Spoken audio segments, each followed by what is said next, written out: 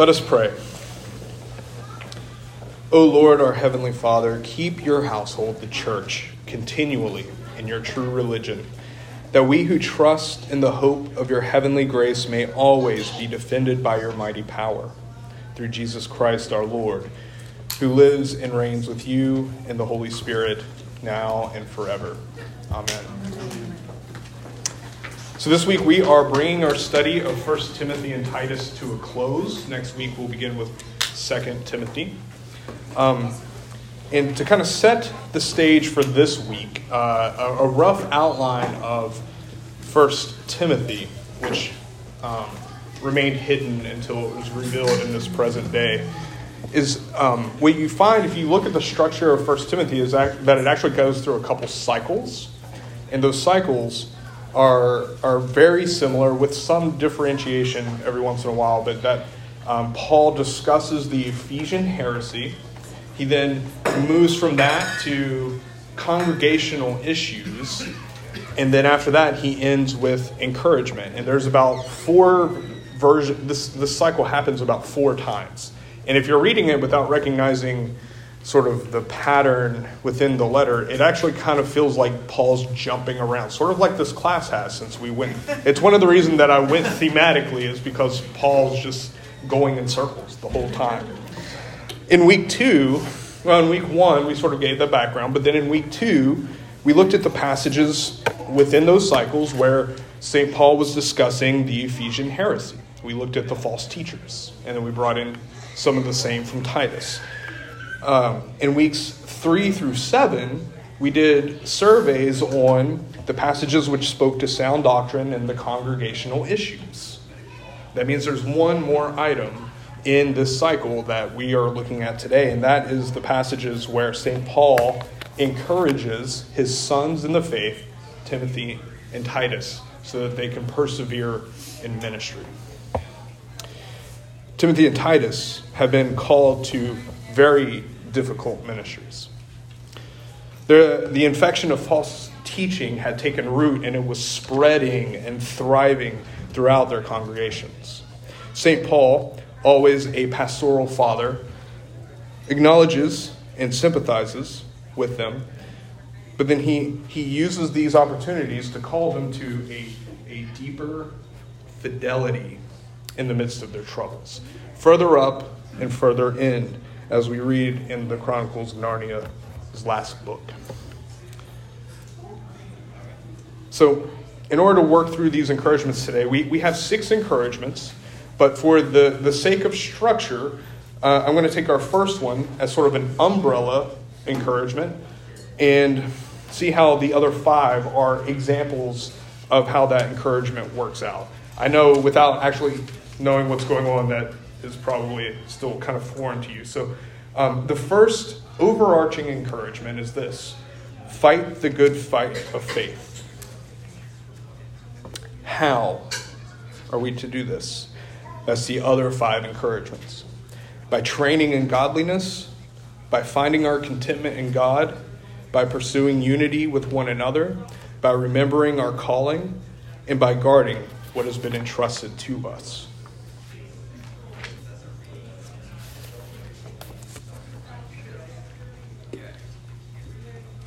So, our umbrella encouragement is found in 1 Timothy 6:11 through 12.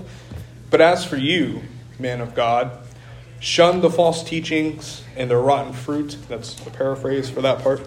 Pursue righteousness, godliness, faith, love, endurance, gentleness. Fight the good fight of the faith.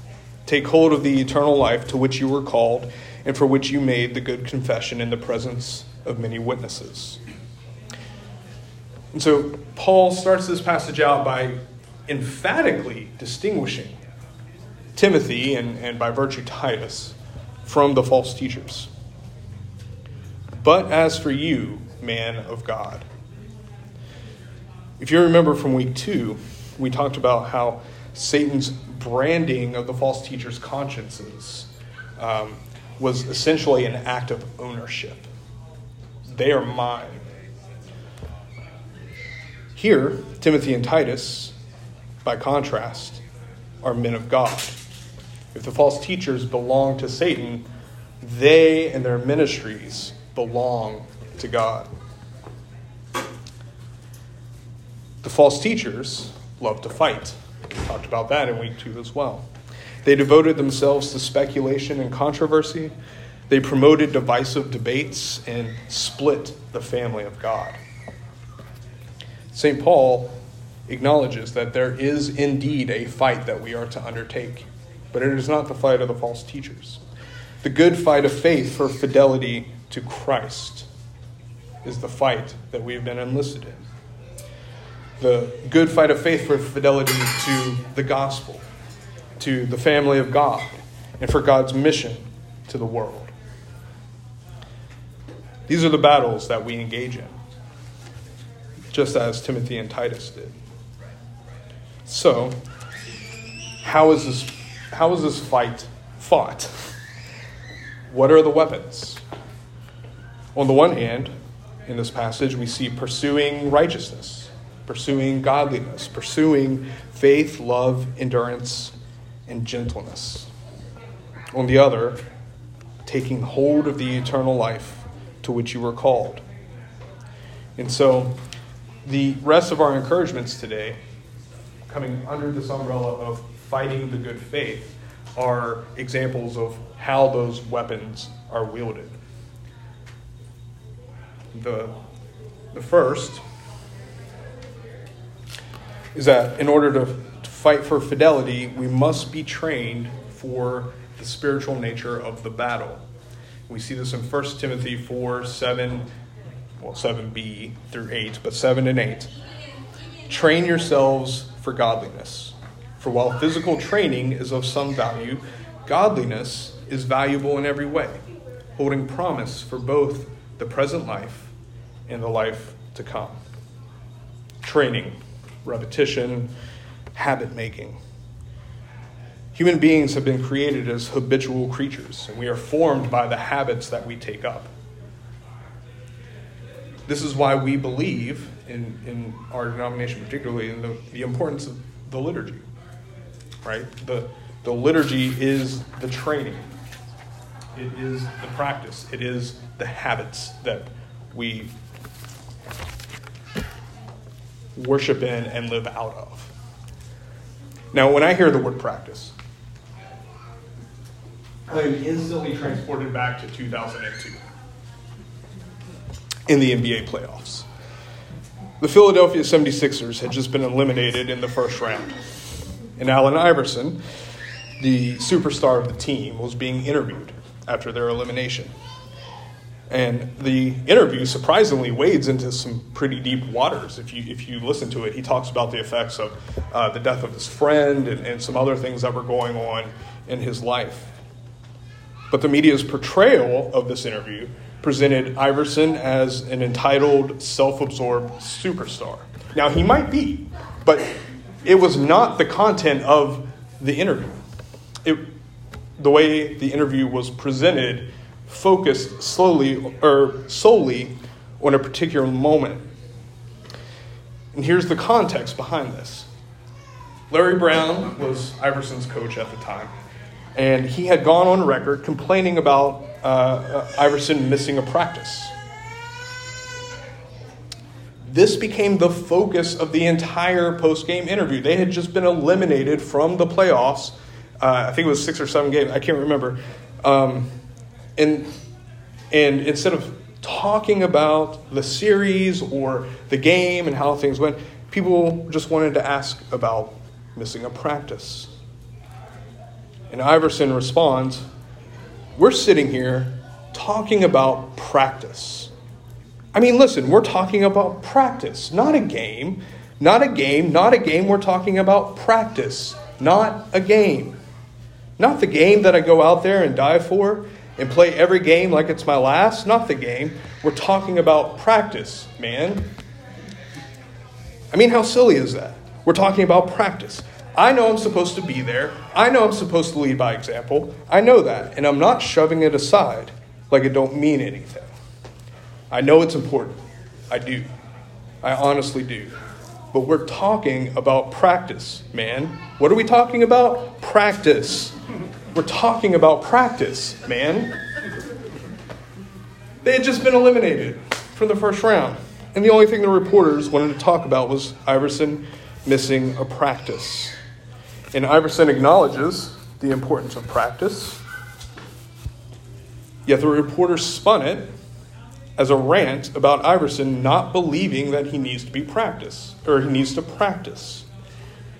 Now, certainly, if you just hear that quote, that bit, taking out of the context of the whole interview, then you would probably walk away with the same understanding, and that's exactly what happened for a lot of people. But here's what Iverson actually says. He says what everyone knew at the time. He was the franchise player, right? He's the leader. How does someone ever achieve that level of athletic ability? Natural talent? Sure, but that only takes you so far. He got there by hours upon hours of practice. When you practice, you build habits. You run the same drills over and over again, millions of times, thousands of foul shots, so that when you are in the actual game, you can react without ever thinking about it. Practice makes that which is foreign to us our second nature. So what in the world does this have to do with 1 Timothy and Titus? Good question. Training, practice, and habit making serves to make what is foreign to us second nature. The ministry of word and sacrament, the liturgy of the church, the daily office and prayer, confession, absolution, reading scripture, being in community with one another, and catechesis. These are all the forms of our practice. They are the means of grace that God gives us to train us for godliness and righteousness. And through these practices, we inhabit the gospel's proclamation. But here's the difference between the means of grace and shooting foul shots. We don't make ourselves better by participating in the means of grace. The phrase means of grace necessarily tells us that our posture in these practices is one of receiving. Furthermore, God doesn't kick us off the team for missing practices. Indeed, he keeps the gym doors open perpetually with the invitation to come in at any time. The means of grace are God's gift to us, to take part of them is to be trained in godliness. Our second example of fighting the good fight of faith is by finding our contentment in God. God is constant and never changing. Any other foundation for our happiness, our joy, our contentment is sinking sand. St. Paul writes in 1 Timothy 6, 5-6, that the false teachers consider godliness as a way to make profit. But true profit is found when godliness is paired with contentment. Bill Mounts explains, behind the opponent's facade, their supposed intellectualism and false piety, lies their real motivation for ministry. They want to make money. But St. Paul inverts their motivation, and he argues that it is godliness with contentment that is truly profitable. Paul then continues in verses 7 and 8, saying that, giving the reason for this, and that's because we brought nothing into the world, and we cannot take anything out of the world. But if we have food and clothing, with these we will be content. And the phrase food and clothing there probably is just a way of saying all the basic needs. If we have all of our basic needs met, we will be content. And so the pursuit of wealth for contentment, security, and happiness is rightly diagnosed by the teacher in Ecclesiastes as ultimate meaningless and utter futility. This doesn't mean we can't enjoy material things. And indeed, that is their very purpose, merely to be enjoyed, never to be our ultimate satisfaction or our identity. But anchoring our contentment in Christ rather than stuff isn't easy. St. Paul writes in Philippians 4:11 that he had to learn how to be content. And he had to learn how to be content no matter what situation he found himself in. You know that popular verse that everyone likes to quote, I can do all things through Christ who strengthens me. Looks cute on a coffee mug. What that really means is I have learned to be content through Christ, even when I'm getting stoned, even when I'm in prison, even as I watch Rome cut the heads off of my friends and brothers in Christ. Put that on a wall hanging. Contentment isn't easy, as long as we're fighting to put that contentment in Christ. It's not our natural state. To make matters worse, we live in a culture that assaults us with our own training program that feeds our discontent. Modern marketing practice is to invent a problem, convince you that your life is negatively affected by it, and then sell you their product, which conveniently claims to solve the problem they created. Social media only further encourages this discontent as it promotes the marketing of ourselves, that we present a carefully curated version of ourselves to portray to the world that highlights our mountaintops and hides our valleys from one another. And study after study after study has confirmed the negative effects of social media on our contentment and our happiness. Everything, absolutely everything, is seeking to form and shape us into its own desired image. Marketers and corporations want us to be consumers devoted to their products. The social media posts that get shared the most are the ones that stoke the most anger at others and hatred and build up applause for our tribes. Yea, us. 24-hour news channels, all 24-hour news channels, embed facts into their opinions in order to shape our view of the world, because it's all marketing. Our culture feeds on our discontent, and it has a stake in ensuring that it does not lose its source of nutrition. The antidote to this parasitic formation practice and training is the gospel, inhabited and habituated through the means of grace. It's in these gifts that we can find our only true fulfillment of discontent, and that is Christ himself. How do you fight the good fight of faith? Find your contentment in Christ. Enjoy stuff. Maybe log off social media every once in a while. I went harsher on that than I'm into. I'll let the Holy Spirit do his thing with that.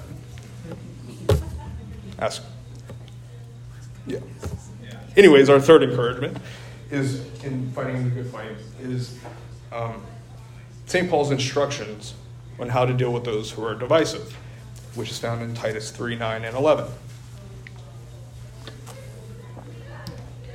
Avoid stupid controversies. That is not a paraphrase, by the way. That's the actual translation that I was writing from. Avoid stupid controversies. Genealogy. I just imagine like my 4-year-old coming up saying, "We don't say stupid." I'm like, well, this one's from the Holy Spirit, so avoid stupid controversies, genealogies, dissensions, and quarrels about the law, for they are unprofitable and worthless. After a first and second admonition, have nothing more to do with anyone who causes divisions, since you know that such a person is perverted and sinful, being self-condemned. If I could have a passage of scripture on a coffee cup or a wall hanging, like this is it. Again and again in the pastoral epistles, St. Paul warns us against divisiveness, while recognizing that some division is unfortunately necessary. Here we find his most practical advice on the subject. Give them 2 warnings and then avoid them.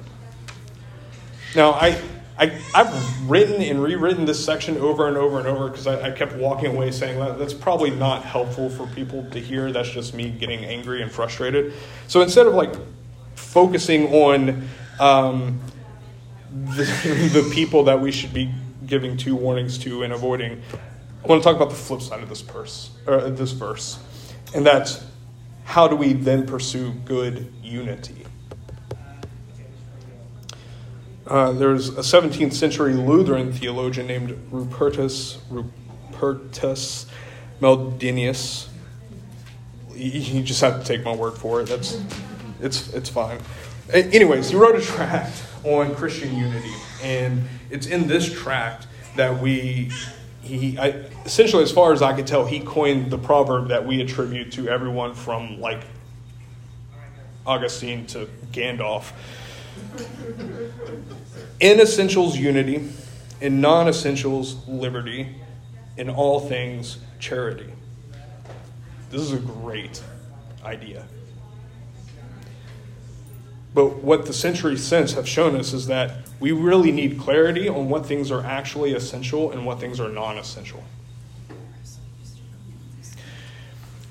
To this, I found that the concept of theological triage, coined by our neighbor down the street, Dr. Albert Mohler, to also be helpful. Theological triage categorizes doctrine as one of 3 tiers: first order doctrine, second order doctrine, and third order doctrine. First order doctrines are those things which you must believe in order to be a Christian. Examples: the Trinity, the full humanity and deity of Christ, and so forth. Much of the Christological heresies of the first 4 centuries that form the confessions we still use today is in this category. If you deny these doctrines, then whatever you're believing simply isn't Christianity.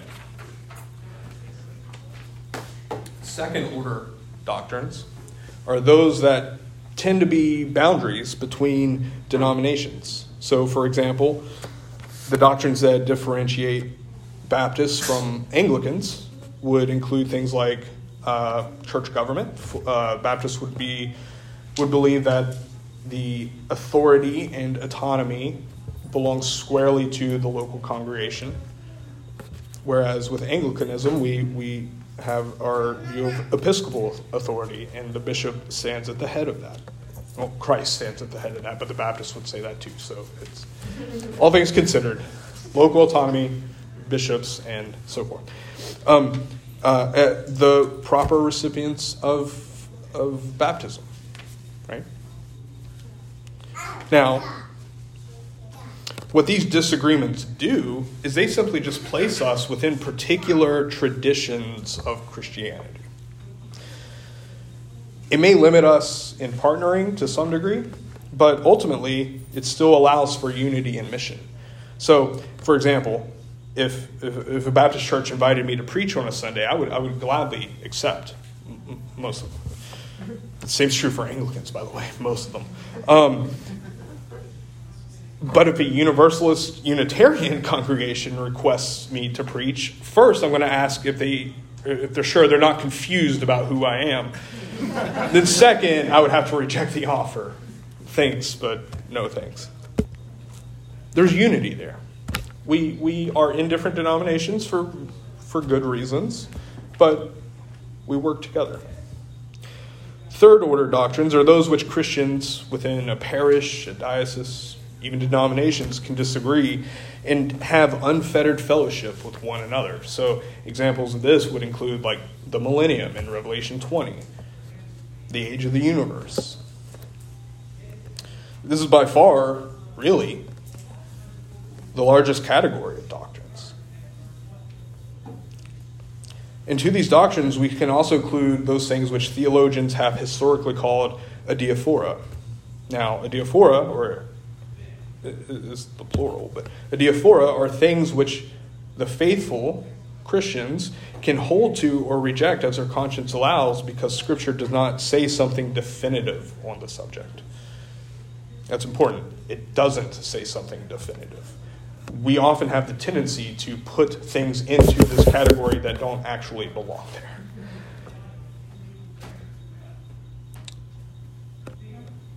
Things that Scripture neither forbids or asserts. So those are the three tiers. This framework doesn't solve all our problems. It is only a framework. Navigating the framework demands wisdom because it doesn't deal in nuance. Take the Trinity, for example. It's clearly an error to reject the Trinity, such as the Jehovah's Witnesses and the Mormons do. They're not Christians. If, however, I'm meeting with someone and they're struggling to understand the Trinity, they're kind of skeptical about it, they're asking questions about how God can be three in one, and they're struggling with like these Nicene, Constantinople concepts. Who hasn't? Right? That's not heresy. That's just a need for more catechesis. That's a nuance. There are clear boundaries that if you cross, you are not a Christian. And then there's just space and opportunity for the Holy Spirit to work in us and bring truth to more and more clarity over our lives. Avoid stupid controversies, dissensions, and quarrels. Give divisive people 2 chances, then avoid them. There's a lot of things that people argue about that simply don't deserve our attention. Christians have bought into the outrage economy and tribal cheerleading just as much as any other category of people. We like to cancel the cancel culture. Instead of spending your time reading a 6th article with absolutely nothing new to say regarding that thing that threatens a cultural apocalypse, what if we used that time to do, literally anything else? Avoid stupid things and do things that help you see Christ as more glorious and beautiful. Drink coffee, plant a garden, talk to your neighbor, pray the daily office, read poetry, go for a walk. Reading 2 articles on a subject is fine. 3 if you actually want to understand what the other side says.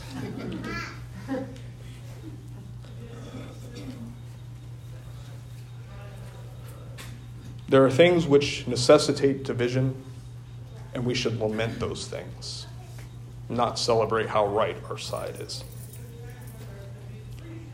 There's a whole lot more that we can unify over. Our 4th encouragement is to remember our calling. We fight the good fight of faith by remembering that which we have been called to. 1 Timothy 4:13-14. Let no one despise your youth, but set the believers an example in speech and conduct, in love, in faith, in purity. Until I arrive, give attention to the public reading of Scripture, to exhorting, to teaching. Do not neglect the gift that is in you, which was given to you through prophecy with the laying on of hands by the council of elders. As I said, Timothy and Titus's ministries were difficult. Both the potential for burnout and the temptation to just wash your hands and walk away were insanely high. To this, Paul says, keep doing what you're already doing. Remember your ordination. Remember the gift that was given to you exactly for this kind of ministry. It wasn't a guessing game for the Holy Spirit which gifts they needed in order to walk in their ministry. Sort of spiritual gift, plinko, where it comes down from above and it comes across, and whatever box it lands in is the one you get. He exhorts Timothy, don't neglect that gift. given to you through prophecy with the laying on of hands. Now, prophecy in this passage, I would say most passages actually, but in this passage, it has less to do with foretelling the future and more to do with unveiling or revealing God's will in the present moment. By pointing Timothy back to his ordination, St. Paul reminds him of the assurance of God's calling to ministry that he received when Paul and the Council of Elders laid hands on him. And this gift of assurance helps persevere in your ministry. This assurance is then strengthened by the fact that the Holy Spirit gave him whatever gifts were necessary for him to do what he was called to do. When we consider ordination in the light of God's sacramental and charismatic assurance, which is truly probably the most important gift given in these things, I think of the similarities between baptism and confirmation. In baptism, as we saw today, well, we didn't see it today, but we saw it in the baptism itself. We receive the gift of the Holy Spirit, who grafts us into the family of God and gives us gifts to live out the Christian life, and yes, for ministry. Then in confirmation, through the laying on of hands and prayers, our faith, our gifts, and yes, our assurance is confirmed and strengthened. To ordained ministers, we might say, remember your ordination, remember your vows. But to the whole family of God, the priesthood of all believers, we say, remember your baptism, remember your vows. We all have a calling to live out, a participation in and a share in the ministry of the church. And we are all gifted by the Holy Spirit for that ministry. There are times when our callings and ministry become exceptionally difficult. And in the midst of the difficulty or suffering, remember your baptism and recall the assurance that you have in the gospel. Persevere not in your own strength, but in God's grace often given to us through the means of grace. To paraphrase Sandra McCracken's song, Grace Upon Grace, which is itself quotes from some of the church fathers, all that God asks, his grace provides. It is not true that God doesn't bring you to something that we like to think that God won't bring us to something that that is bigger than us, right? That's not true. He brings us to a lot of things that we cannot handle, that requires us to lean into his grace and his strength. All that God asks of us, his grace provides. Not our gifts, not our talent, not our abilities, not our wisdom, God's grace. How do we persevere in the life that God has called us to? His grace provides. Our fifth and our final encouragement for fighting the good fight today is to guard what has been entrusted to you. Breaking apart parts of 1 Timothy 1, verse 8, 11, 17, and 18, just to kind of give a background. The law is not laid down for the just, but for the lawless and disobedient. Whatever else is contrary to sound doctrine, in accordance of the glory of the blessed God, with which I, Paul, have been entrusted. So one of the big issues that we see with the false teachers was their misuse of the law. And Paul kind of works through a list of that, and then he just says, you know what? And what else is contrary to the gospel? Which gospel? The gospel which God has entrusted to me. Then in the very next verse, he says, this charge I entrust to you, Timothy, my child. At the end of the letter, chapter 6, verse 20, St. Paul ends with, Timothy, guard the deposit entrusted to you. The continuing theme of this class has been fidelity. Fidelity in the Christian life. And we see through these bookend verses of 1 Timothy 1:18 and 6:20 that the pastoral epistles themselves are practical examples of what it looks like to hand down sound doctrine, ensuring the fidelity of the church to God, his gospel, his mission, and his family. St. Paul has spent 6 chapters entrusting to Timothy and 3 chapters to Titus what God had entrusted to him. And he ends by charging them to do the exact same thing.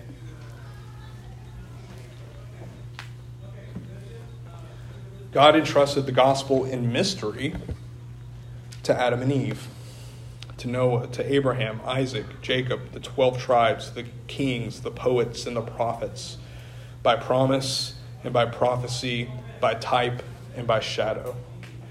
The gospel was then revealed in the incarnation, life, death, resurrection, and ascension of our Lord Jesus Christ.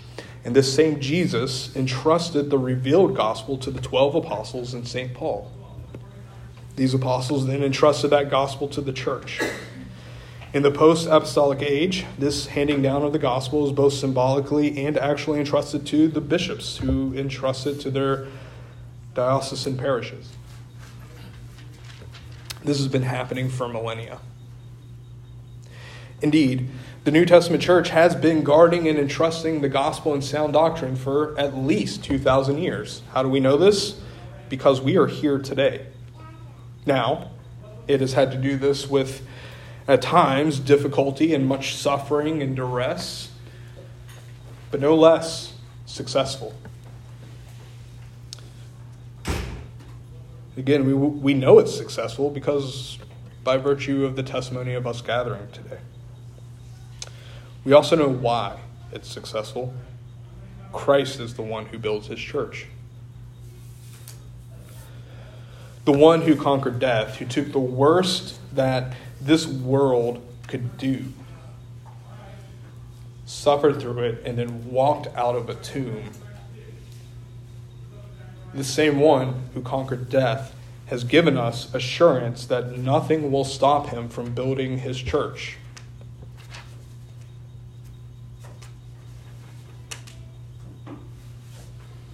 And it's with this assurance that we are free to take part in the very same mission without fear. We received the very same charge given to Timothy and Titus, to Paul and the 12, to the poets and the prophets and the patriarchs.